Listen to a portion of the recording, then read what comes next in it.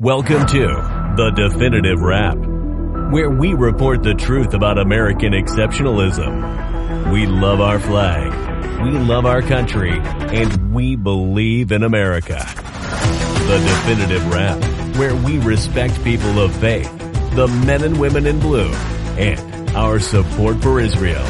And now your hosts, Bela Sebro, she's the nice one, and Alan Skorsky. He's not so nice. But together they are The Definitive Wrap.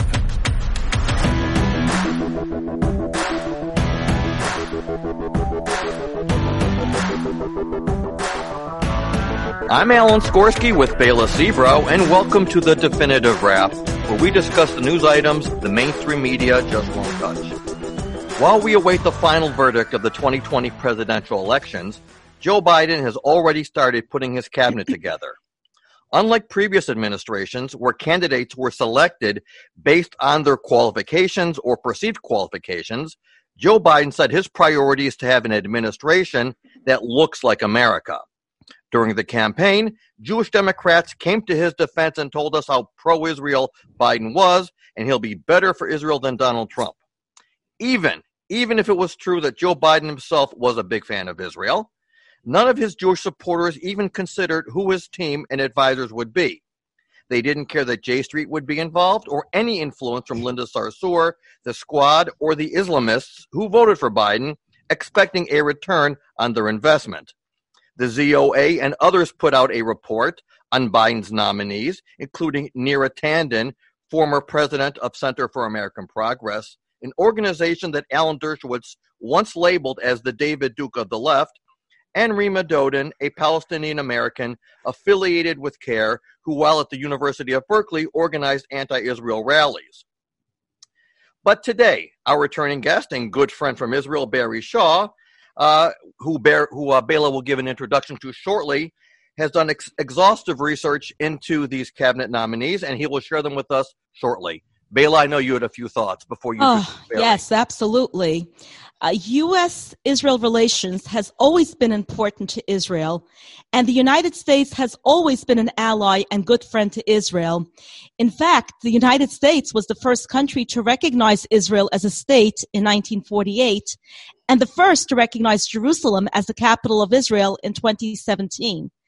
Israel and the United States have a long-standing good history that is bound not only by mutual interests, but cultural ties too. It is no secret that during the elections, Israel was rooting for Donald Trump, and now Joe Biden is at the point of selecting foreign policy appointees. So at this point, Israel has a lot to say on the matter, and today, the Definitive Wrap is honored to welcome our esteemed guest, Barry Shaw from Israel. Barry is a senior fellow at the Israel Institute for Strategic Studies. He regularly contributes to various media outlets, including the Jerusalem Post, and a frequent speaker at conferences and pro-Israel advocacy events. Barry has been a staunch defender of Israel in the public diplomacy arena for decades and has initiated the creation of several pro-Israel grassroots groups.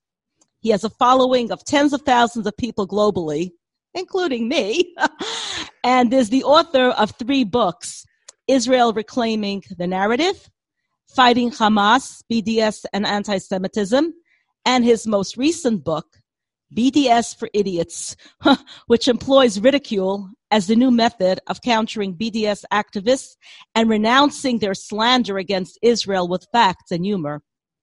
You will hear it right here on this podcast, an Israeli assessment revealing who has Biden selected for foreign policy, how it has come to be, and the biggest question, why were they selected? Barry, we are incredibly honored to welcome you again to our show. Thank you so much for joining us. And, you know, I'd like to ask you, you have researched the background of Biden's picks for key positions, particularly foreign policy makers, and the effect on Israel based on who they are and their past track record. The concern, of course, is the potential strategic outcome for Israel and the Middle East, right? Particularly the projected impact on Israel-U.S. relations and the Middle East and the world. Barry, please educate our listening audience. Okay, thanks, Bela. Thanks for having me, you and Alan. Happy to be here. And it's very important that I give your listeners some information of what the future holds for Israel and the wider world under a Biden administration. So I would warn your listeners to buckle up because I'm going to give some intense detail here. It's going to be a wild ride. It's going to be a wild ride, everybody. All right. So before I start, we started doing this research because it's beholden of us of Israel Institute of Strategic Studies to understand for Israel's national security and strategic affairs interests of what the future is going to look like under President Biden. And we looked at and examined some of the picks, not only for foreign policy, but in other things, which shows the lie of the land. So let me just give you a rundown of some of the runners and riders that Biden has mentioned. People like Antony Blinken, who happened to be a Deputy Secretary of State under Obama. In fact, let me go through the list, and you'll find that all these people have a very, very close Barack Obama link. John Kerry, who of course was Secretary of State. Janet Lennon. Alexandro Mayorkas was also a Homeland Security deputy under that. Avril Haines was the deputy director of the CIA under Obama. Jake Sullivan had a position on under Obama. So basically, also let's not forget Linda Thomas Greenfield, who will be the U.S. ambassador to the United Nations, Brian Diesel under Obama. Basically, the first thing we came to was what we have here is Team Obama is back in power and directing America in his direction. Like a third term, huh? The Biden administration will be, in fact, a de facto Obama third term with its holdovers filling Biden's top positions. And here's another fact. You know that you also heard of Trump talking he was there to fight the Washington swamp. Okay? So Biden's top picks are all picked with top executives from a global strategic consultancy company called West Exec Advisors. Your listeners should go online after this recording, look for West Exec Advisors, go to their website. Antony Blinken has been selected to be the new Secretary of State, in other words, America's foreign minister. Antony Blinken was the founder of West Exec Advisors. West Exec Advisors call themselves strategic consultants. Now, I don't know if you remember, but Joe Biden once said that lobbyists are not bad people. Special interest groups are not bad people, but they are corrosive. So it seems he's ignoring his own advice and he's surrounding himself with strategic consultants who are basically doing the same things as special interest groups, but they're higher up the greasy pole. And this is where it gets more sinister or important, if you want to put it this way. These people have more intimate access to the president and the vice president and the secretaries of state and all the top of the ministries over there in America as representing West Exec Advisors.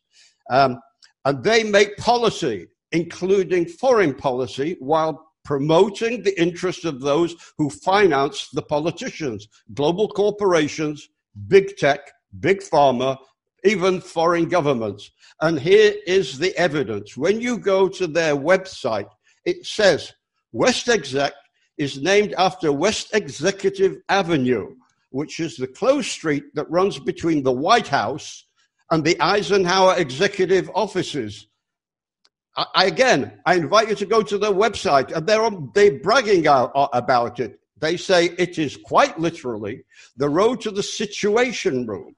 And it's the road everyone associated with West Exec Advisors has crossed many times en route to the meetings of the highest national security consequence. For us, West Exec conveys our shared commitment to our country, to each other, and to our clients. Notice they talk about clients, not the American people. If you go onto the website, you can see the map. And they also talk about from the Situation Room to the boardroom. And one of the pictures they have on their website, you will see Antony Blinken sitting in the Situation Room with President Barack Obama. And they go on to say on their website, we are a diverse group of senior national security professionals with the most recent experience at the highest level of the United States government, with deep knowledge and networks in the fields of defense, foreign policy, intelligence, cybersecurity, international economics, and strategic communications. Our team has worked together around the White House Situation Table, deliberating and deciding on national foreign and national security policies. Collectively, we have unparalleled perspective to help our clients manage risk and achieve their goals. So people like Blinken and others are going to go from a strategic consultancy organization together who have contacts with big tech, global organizations, globalization, in order to manage risk and achieve their goals. So you really have to ask, who do they really represent? The global governments, globalization, corporate interest, or the interest of the American people? So that's basically what you're getting, what Trump was hitting at as the swamp. Basically, the swamp is coming back. So let's come to why Israel should be interested in this. And let's take a look at Antony Blinken as U.S. Secretary of State. He's the guy who will be setting in the main American foreign policy. And unless Biden surprises us as being a dominant deciding force like Trump was, but it's not very likely. He's always been a follower rather than a leader. So let's listen to what Robert Gates once said.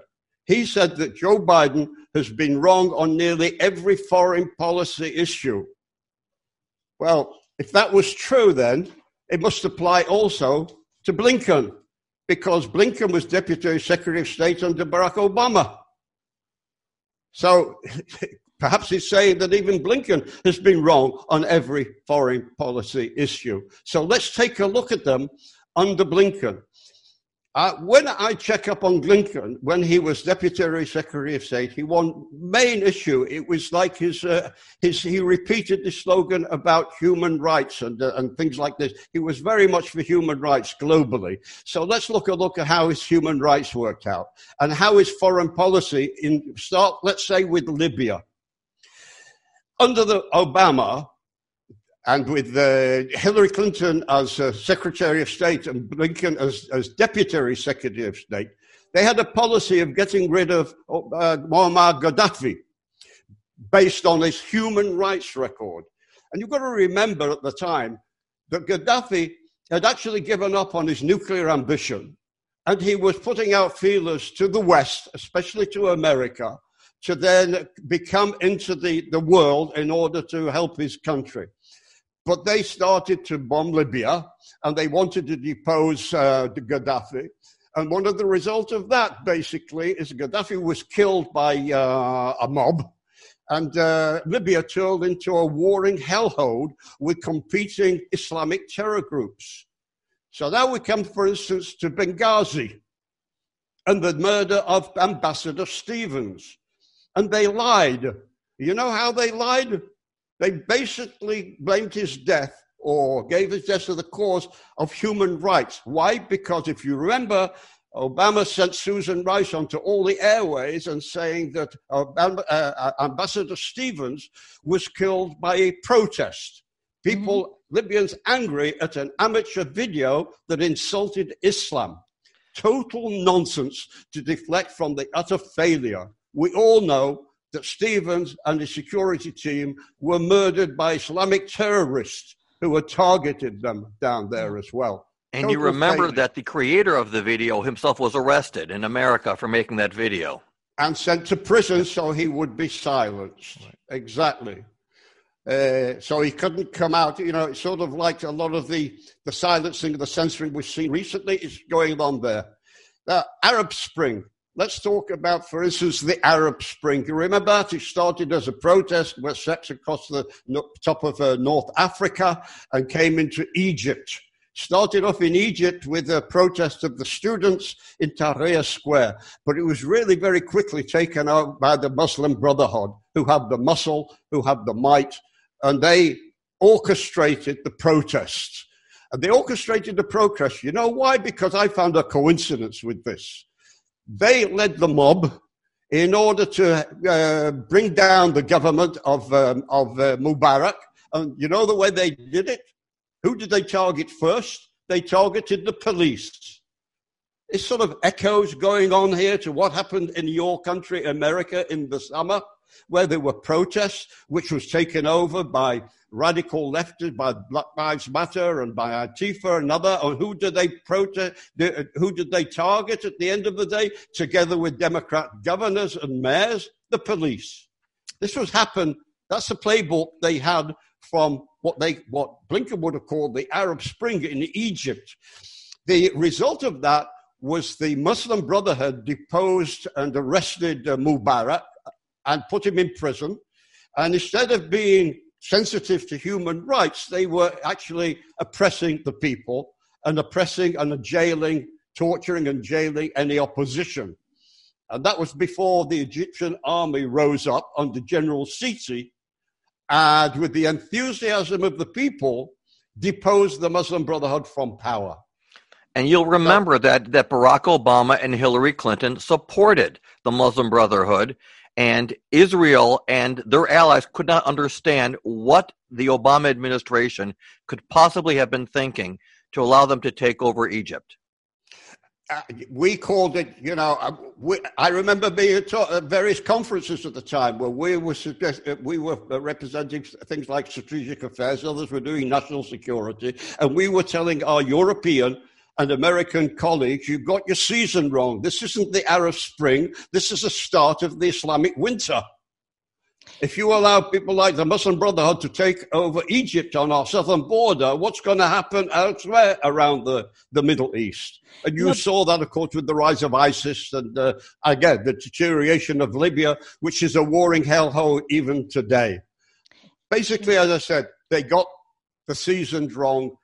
In the Middle East, you don't start with human rights. You first of all bring in democratic governments if you can, and that only then can human rights take to the fore. But let's take it another stage forward over another border with Israel, Syria. If you remember, Alan, you were talking Obama's red lines in the sand over Assad's chemical weapon attack on his own citizens. You would think that would be a human rights issue. Quite right to do so.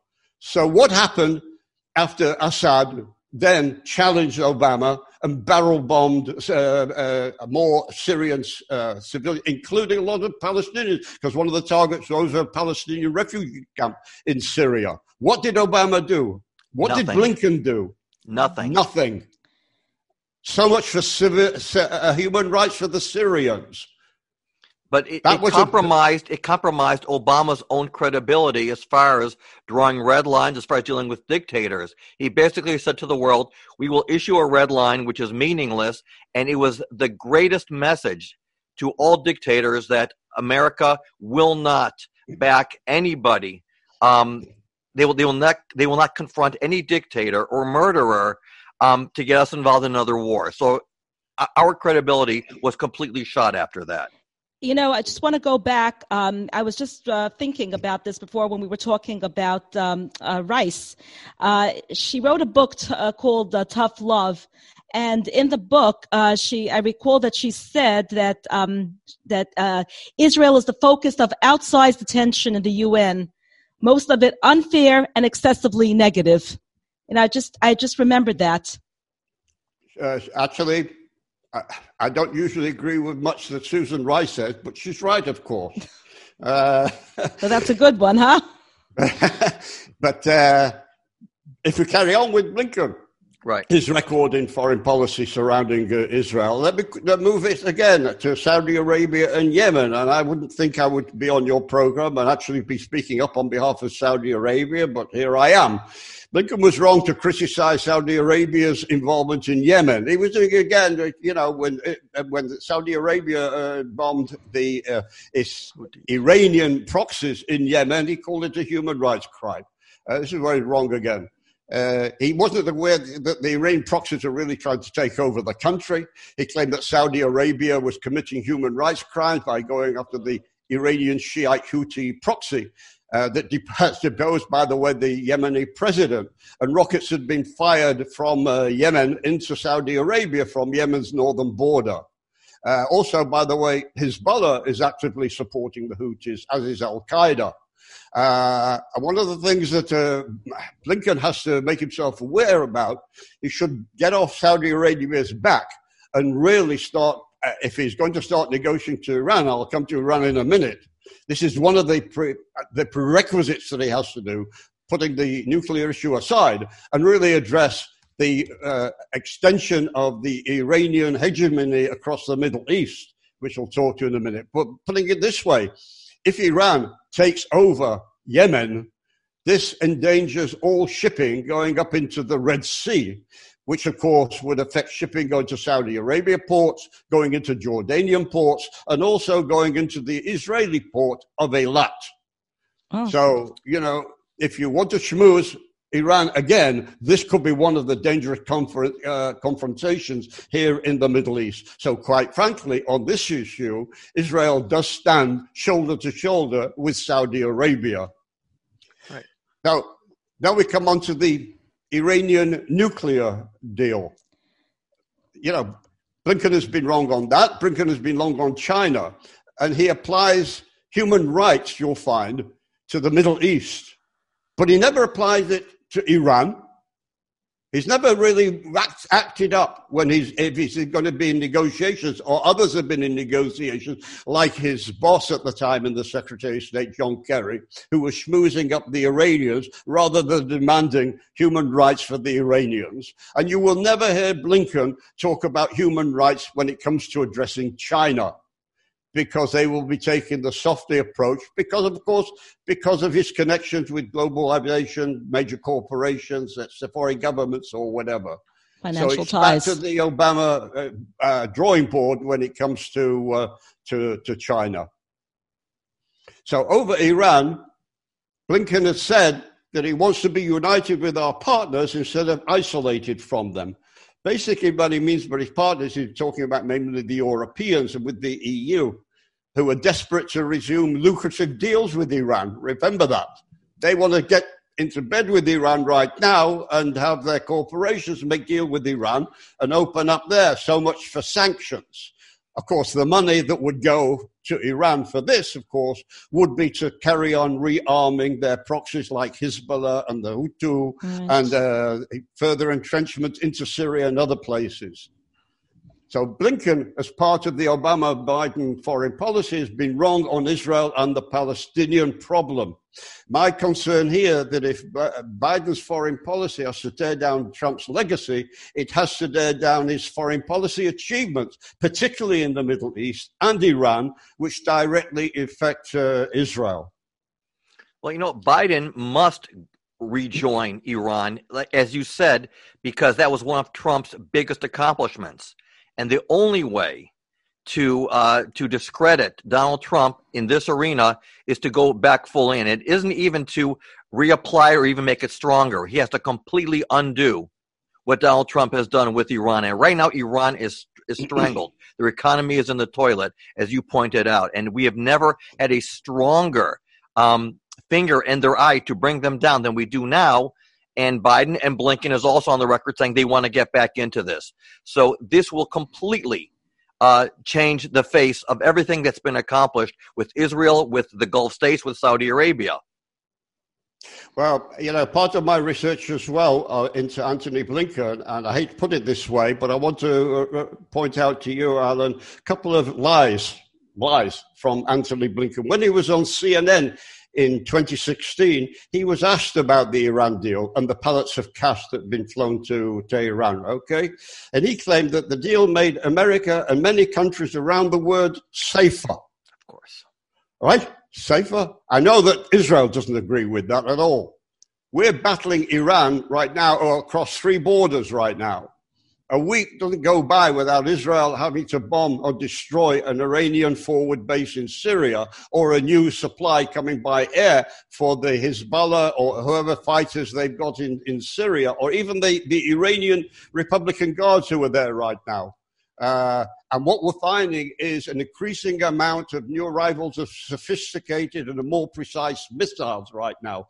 This was, of course, paid for by the $150 billion that the Obama administration gave to Iran. I know that the Sunni Arab states don't agree with Blinken as he continued to be threatened by Iran as well. And when he gets to Saudi Arabia, he's going to be told a thing or two about Iran's challenge to the Saudi kingdom. Blinken also forgot, by the way, about the 10 American sailors who were captured by the Iranian Navy. Do you remember that in January of 2016? I don't think they felt safe after Biden and Obama had delivered all the cash to Tehran. And his second lie was when he told CNN that the overwhelming amount of $150 billion went into the Iranian economy. That was a lie. Just ask the Iranian people who are suffering now. Did they get any of this $150 billion? You know where the $150 billion went? It went instead to manufacturing their advanced weapons and their supply to Hezbollah, Hamas, and the Houthis. It went into developing even their underground nuclear facilities at Fordo and at Natanz, and the installation of superior centrifuges for spinning uranium. For what? For a nuclear bomb. That's where the money went into. They needed the development of their nuclear weapons. It went into training and deployment of their Republican Guard militia and sending them to the Middle East to fight alongside Assad and ISIS in Syria. It was thank goodness to President Trump that he managed to wipe out Soleimani. We don't know who wiped out the nuclear scientists, the Frankenstein, the other day in Tehran as well. But people in American administration or past administration were saying whoever did it was a criminal act. A criminal act. Why? Because they said this man was a civilian. This man was a Dr. Strangelove, a monster. It took Hitler 6 years to kill 6 million Jews. This guy that was removed by some remote machine gun or whatever the Iranians blamed it on, all right, was preparing at least 2 nuclear bombs which would destroy or kill 9 million Jews within a fraction of a second. Oh, frightening. And yet, people like Brennan and even Ben Rhodes, who used to be in the Obama White House, said it was a criminal act. This is the way that you see foreign policy over there? Through the prism of human rights? Yeah. Then a madman who is serving the mad mullahs of Iran is working on the ultimate weapon to be, first of all, targeted on us as a criminal act.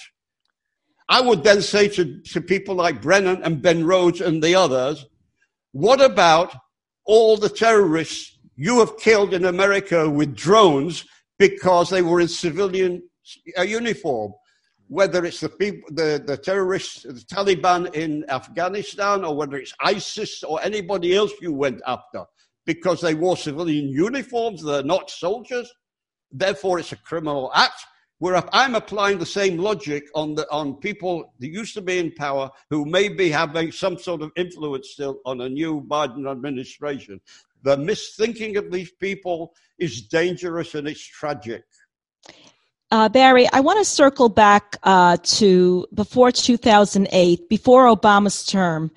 The American people were not so divided and outspoken against Israel on behalf of Israel's enemies. Do you think that was his intention, as what's going on right now, where there's so much division? Well, you could say it's part of the fundamental changes that came across America, because the influence of more of the left wing that have been coming out of your campuses over there, universities in America, who I call not exactly academia, I call it more the industry of lies, where in fact people have been taking courses by radical professors and lecturers and going out into the world and seeing and taking positions of influence and opinion making. And the opinion that came in there looking at is the old Marxist one of the 3 dangers of the world are imperialism, colonialism, and capitalism. Right?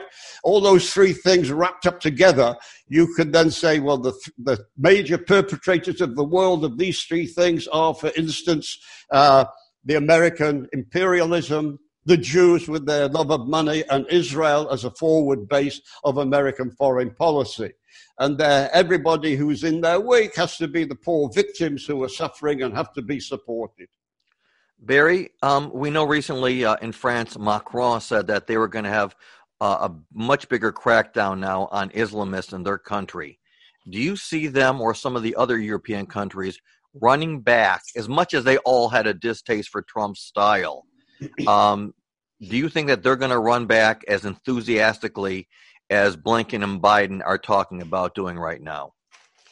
Well, what we're seeing in Europe, one of the friends of mine is Dr. Mordechai Kedar, and a student of Islamism or whatever at Bar-Ilan University. And one of the things he taught me was that when, for instance, you say people come from the Middle East into Europe, I'm talking Europe because you talk about France and Germany and other places, Italy, and they're suffering from the Islamism that's brought over there and the result of terrorism that you see constantly exploding around Europe in various places. And to use an expression that Dr. Kedar tells me, you have to understand, because he understands the mindset of the Middle East. People don't leave Europe, don't leave the Middle East for Europe. They bring the Middle East into Europe, right? And you see it all the time. You see it also proselytizing for Islam going on the streets. I was in, before the lockdown, just over a year ago, I was in London, walking along Oxford Street, and I saw two guys talking to a very pleasant English woman. They're having a nice chat, and I heard them talking, and I said to my wife and another couple, you know what's going on here? It's called Dawah, D-A-W-A. Go out and persuade people to convert to Islam. They do it nicely in conversion, but those who won't do conversion will be met with the sword. It's either by the book, the Quran, or the sword. So it's basically you've exported the Middle East into Europe and they're feeling the effect. This is why not just France, but also in Germany and also in Britain. They've recently had their terror attacks, also Islamic terror attacks. And it's almost like a knee-jerk thing when you hear breaking news from wherever, Paris or Berlin or anywhere, London, terror attack, knifing or explosion, automatically you think, oh, that has to be an Islamic terror. That doesn't make me Islamophobic. It makes me knowledgeable of where he's coming from. Of course, of course. Barry, we're running out of time and there's so much more to talk about. But tell us what we can do, because, you know, Jews are very proactive. But what can we, as American Jews, do? Well, the problem is, it depends if you're correct thinking or right thinking American Jew or that's what I'm talking about. American Jew. Right thinking. Because sadly, I want to tell you, there's another group in America that's also now finding itself very close to the Biden administration, a group called Foreign Policy for America. And I'll sprint through some of the people. One of the people who was involved was actually Avril Haines, who is going to be Biden's CIA chief. I don't know if you know this, but she linked up with other people on the advisory board who sent out a public letter this year, right, urging the Democratic Party to adopt a more pro-Palestinian language in its platform. That's the new head of the CIA. And surprisingly and shockingly, Mila, I have to tell you that one of the, Jeremy Ben-Ami, the head of J Street, is one of the 12 board of directors of Foreign Policy for America. J Street, for any of your listeners or viewers who don't know this, is a Jewish group that has one overriding policy: to push for the creation of a Palestinian state. Yeah.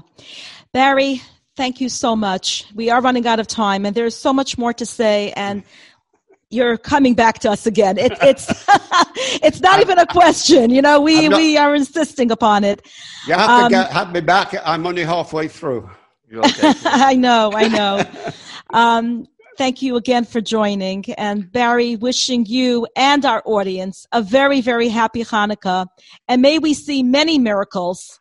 Thank you for joining us on behalf of Alan and myself. Have a wonderful day. And again, a most joyous holiday. Thanks for listening to The Definitive Wrap with your hosts, Bela Sebro and Alan Skorsky. Be sure to tell your family and friends they also can listen to The Definitive Wrap on Apple Music, Spotify, Google Play, and your favorite streaming service.